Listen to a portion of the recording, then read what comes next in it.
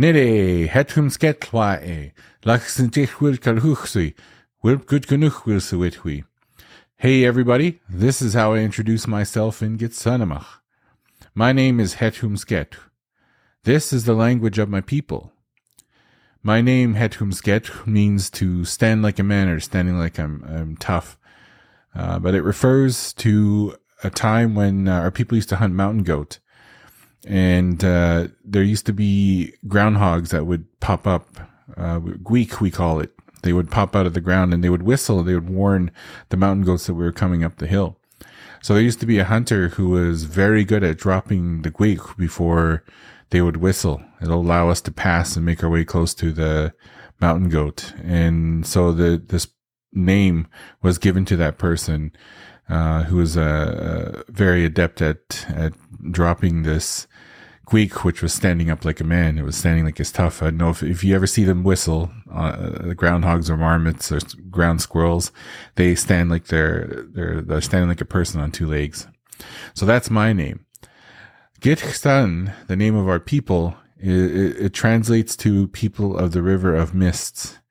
Git is how we say people of, and Gitxsan is derived from our word for the river of mists. So the Gitxsan people are from their Lachip or territory located in the northwest interior of what the settlers call British Columbia. And our nation is currently comprised of 62 different house groups, and each govern their own Lachip. We do not have one chief who makes decisions for all the people. Each house group has a head chief and wing chiefs who serve their membership. The chiefs do not make the decisions for the house group, and the decision-making is done democratically by each house group, guided by their matriarchs, their educated members, leaders, and their elders. The chief then enacts the decisions of the decision-makers to the rest of the house group and informs the nation of those decisions. When it comes time to guiding the nation as a whole, each of the chiefs from the house group represents the decisions of their membership and carries that guidance forward in any of the business that's to be done as a nation. So the chiefs would gather when they were discussing things like that. The Gitxsan worldview is far different from the Western systems that we have been forced to live in now. Our lifestyles of inclusiveness and connection to the land were forever changed when we were forced to live by the Western world's patriarchal and censored way of life. Education now became the standardized elitist way of passing on future knowledge. Although it may have benefited the newcomers at the time, it was a major setback and deficiency for the Gitxsan people. Our education and way of knowing the world depended on a lifetime of learning, never reaching the final goal or a degree, to say that you're at a higher level than your peers. Our way of learning was more focused on how we impacted our ecosystems and how we are a part of the world around us, not separate from it. Welcome to the first episode of the Gitxsan. This is a podcast that will be set to explore all the things that I'm interested in, and I want to share the Gitxsan world with you, while also exploring the world from a Gitxsan perspective. I'm currently a research associate for the Prairie Climate Center, and we have a website called the Climate Atlas, which is at climateatlas.ca. You can check this out. It's a tool that helps access information about climate change, as well as the important data that can help you plan or project the future climate to help you adapt to the way the world's going to be in the near future. It basically will help us future-proof as much as we can to this changing world that we're living in. It's something that's not new or unique to the Gitxsan people. But at the Prairie Climate Center, it's a phenomenal tool, and I think you should check that out as well and see some of the work that we do. I'm also an author, and I've written a number of books for young people for a series called Mothers of Gitxsan. And these books are a small part of a greater vision that I have to help people better understand the interconnectedness of the world. I want to help people feel reinvigorated about being stewards of the land and the ecosystems we live in, to reconnect all the things that actually keep our bodies alive, such as clean water and air. So yes, thank you for coming on this journey with me and kind of seeing where we go and seeing all the different things that we get to learn about through the Gitxsan. It's kind of a passion project for me. I started quite some time ago, and I was supposed to have some of these episodes out last year, but as with anyone, there were so many different challenges that come across during the pandemic, and also on a lot of loss on both my wife's side of the family and my side of the family. A lot of loss of some very beloved relatives, friends, just a lot of major change. And through all of that, we also got a new house. So a lot of different things that, that I didn't realize was occupying me so much and kind of draining me of all of the creative energy that I typically would have. So this is kind of new. I'm trying to, I spent the past year doing a lot more research about our people. I also spent a lot more time researching all the great things that our people are up to now. And hopefully we'll get some of the people from my nation on to showcase some of their work and the things that they're doing in our community, but also bringing on some of my colleagues and guests from across the globe who work in climate change research, who work in the arts. I especially have a very deep passion for the arts. Music and storytelling are some of the things that have really helped me sustain myself, going into the future. It helped me with mental health, keeping my head above water. A lot of times, I tend to feel like I don't want to burden people with the mental health issues that I go through, because I know everyone else is experiencing the same thing. But that's just a very bad way of going about things.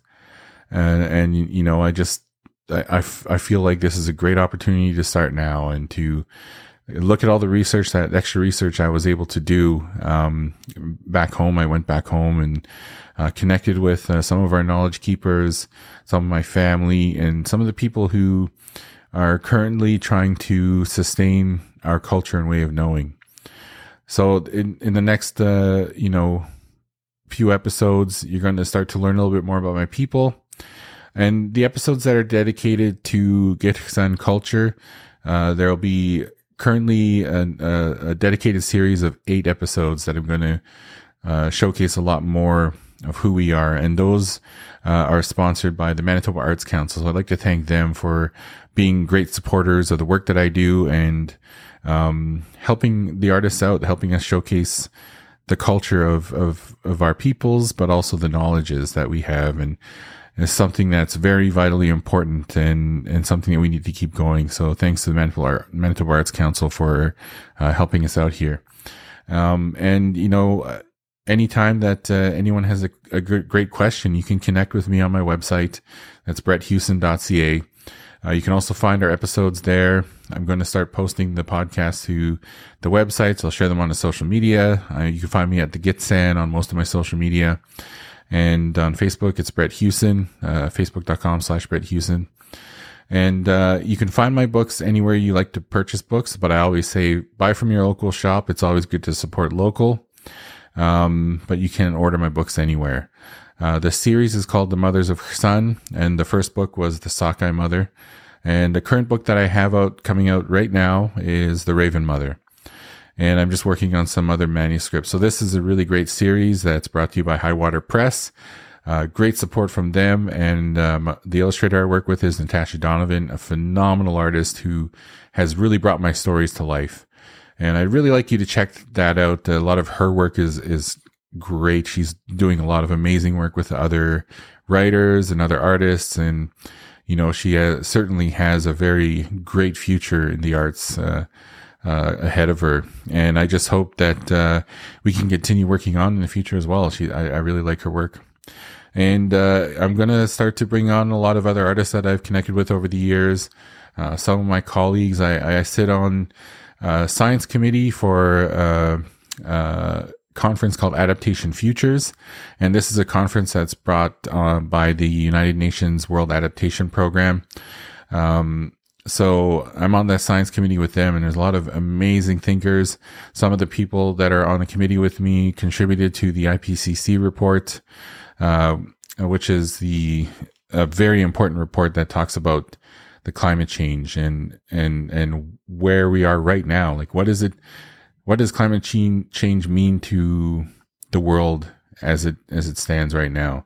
So again, that's the Intergovernmental Panel on Climate Change, their report. You can check that out on ipcc.ch. So yeah, it's just another great resource. A lot of the content there is, very heavy and it's great for researchers, but, there's a lot of other great storytellers and other researchers out there who have kind of digested the content and disseminated the information so that you can check it out, and you can find some of that on the climateatlas.ca. Learn more about what climate change actually is.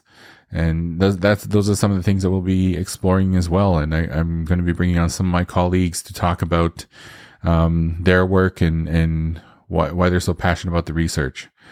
And, a lot of my work outside of writing is focused on connecting indigenous knowledges to research. And this is really important because, indigenous knowledges were never traditional. Traditional is the term that tends to be used for that, but that's a colonial term that made our knowledges stagnant and stuck in one time period. But for us, our knowledges have always evolved. We have always adapted. The Gitxsan people have existed on our territories for tens of thousands of years. We've been there far longer than the land ice bridge, and our people carry a lot of knowledges that were chalked up to mythologies, because the first people who translated our languages were Jesuit priests who at the time just didn't really understand anything about the world. So a lot of our translations of our stories and what they actually brought to the world were kind of lost in that translation. And so even some of our people now, when they talk about the stories and tell the stories, don't really connect the facts that go along with them. Our understanding of the world, for instance, about the salmon, we revered the salmon, and, people just kind of thought that it equated to the fact that, most of our diet was salmon. We fished all summer long, preserved the salmon as much as we could, and that was it. But the Gitxsan people understood that the salmon fed the land. And we revered many species for certain things. And when we talk about the spider, for instance, we believe that the spider is one of the beings that connected the world together. And that one of the reasons we believed that was when we would take the roots from certain plants to, whether it be for weaving or creating rope, or if we were digging up root plants that we were using, typically you would find this material on there. It kind of looks like a web, but that's a mycorrhizal fungi, and that fungi transfers nutrients throughout the land. And primarily a lot of the nutrients that created our ecosystem come from salmon, and how, we understood that. And yes, we didn't know that it was a marine derived nitrogen that was being brought from the oceans, but we knew that the salmon contained some essence of life that created our forests, because there was a direct correlation over thousands of years. We could see as the salmon populations would grow, and then as the populations would slow down, when the populations would drop, we would see a direct correlation to how fast the forest would regrow, or the regrowth rate of the forests around us. Certain plants, would be smaller, or different aspects contributed to the health of our whole ecosystem. So these are the things that we understood. And we just described them with different words and used different things. So, saying that the spider connected the world, we still knew that there was something underneath that connected everything. We saw what we thought were, or what we compared to, not what we thought, what we compared to webs. And now we know that's a mycorrhizal fungi. But these are the things that we talked about long before Western science could even approach the idea. In the early 1900s, when they started the commercial fisheries, a lot of our people were, talking about how the importance of the salmon. So a lot of these things come from our stories, and we were talking about that back then. And it wasn't until the 90s that they really kind of deciphered everything about that cycle, that it was a marine-derived nitrogen that the salmon were bringing from the ocean, that they would find this nitrogen in bird feathers, plants, all the flora and fauna in our whole ecosystem. But after they found all that out, did it change how we should be behaving with our ecosystem? No. The Gitxsan people, looking at the bigger picture, still had to behave exactly as we were. We had to try to protect the land and be stewards of the land. So these are the things that I kind of bring with indigenous knowledges. And these are the things that I work on now, and I really focus on trying to connect to current research. And, it's not to, at all say that our way of knowing is better. Just perspectives are really important in this world. And to be placed in patriarchal systems, or what I would call patriarchal systems that tend to gatekeep knowledge, it narrows perspective. If your research is sound, if your knowledge is sound, then you don't mind it being peer reviewed. Anything can be peer reviewed. There's no such thing as having something that's not something that you can't research. So I think having good perspectives and looking at our way of knowing, and the Gitxsan people, our whole way of living was based off of peer review. We didn't just have someone who would come up with some weird idea one day and then everyone would just follow it. That's not how it worked. Like I said before, we didn't have one chief who decided everything for everyone. Everything was based off of democratic process or the ability to review the knowledges.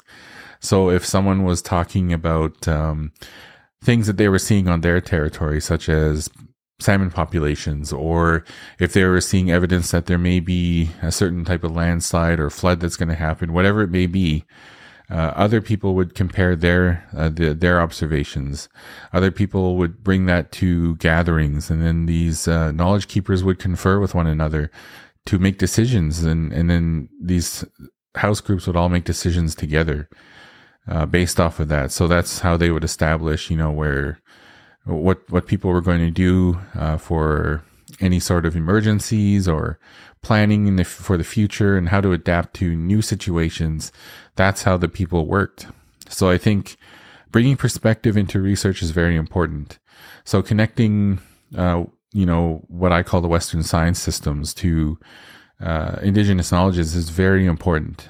Because both ways of knowing are very important. The research that's out there right now, it helps validate a lot of, it doesn't need validation, but it helps validate to other people our knowledges, and to show how important it is to actually look to indigenous people for ideas on being stewards of the land and the territories, and how can we adapt in a changing climate. I think we should look at those who have been through thousands of years of adaptation. Our cultures and our languages are much older than the pyramids and any other forms of history that you learn about in public school. So those are the types of things that are very important to my work. And I work with an amazing team at the Prairie Climate Center who looks to do leading research in adaptation and climate change research, as well as including indigenous knowledges as a part of that. And again, that's just one part of a larger component to creating the best adaptation plans that we can in the future, seeing indigenous knowledges in a different light, and connecting to a lot of different people. And a lot of that work I'll talk about a little bit more too, to showcase some of the people that I learn from, some of the people that are out there doing the same work that I'm doing. And again, the perspectives are important. There's not one perspective that's better than the other, but to have broader perspective gives humanity more opportunity to develop more solutions. So these are the great things that I like to look at through my work.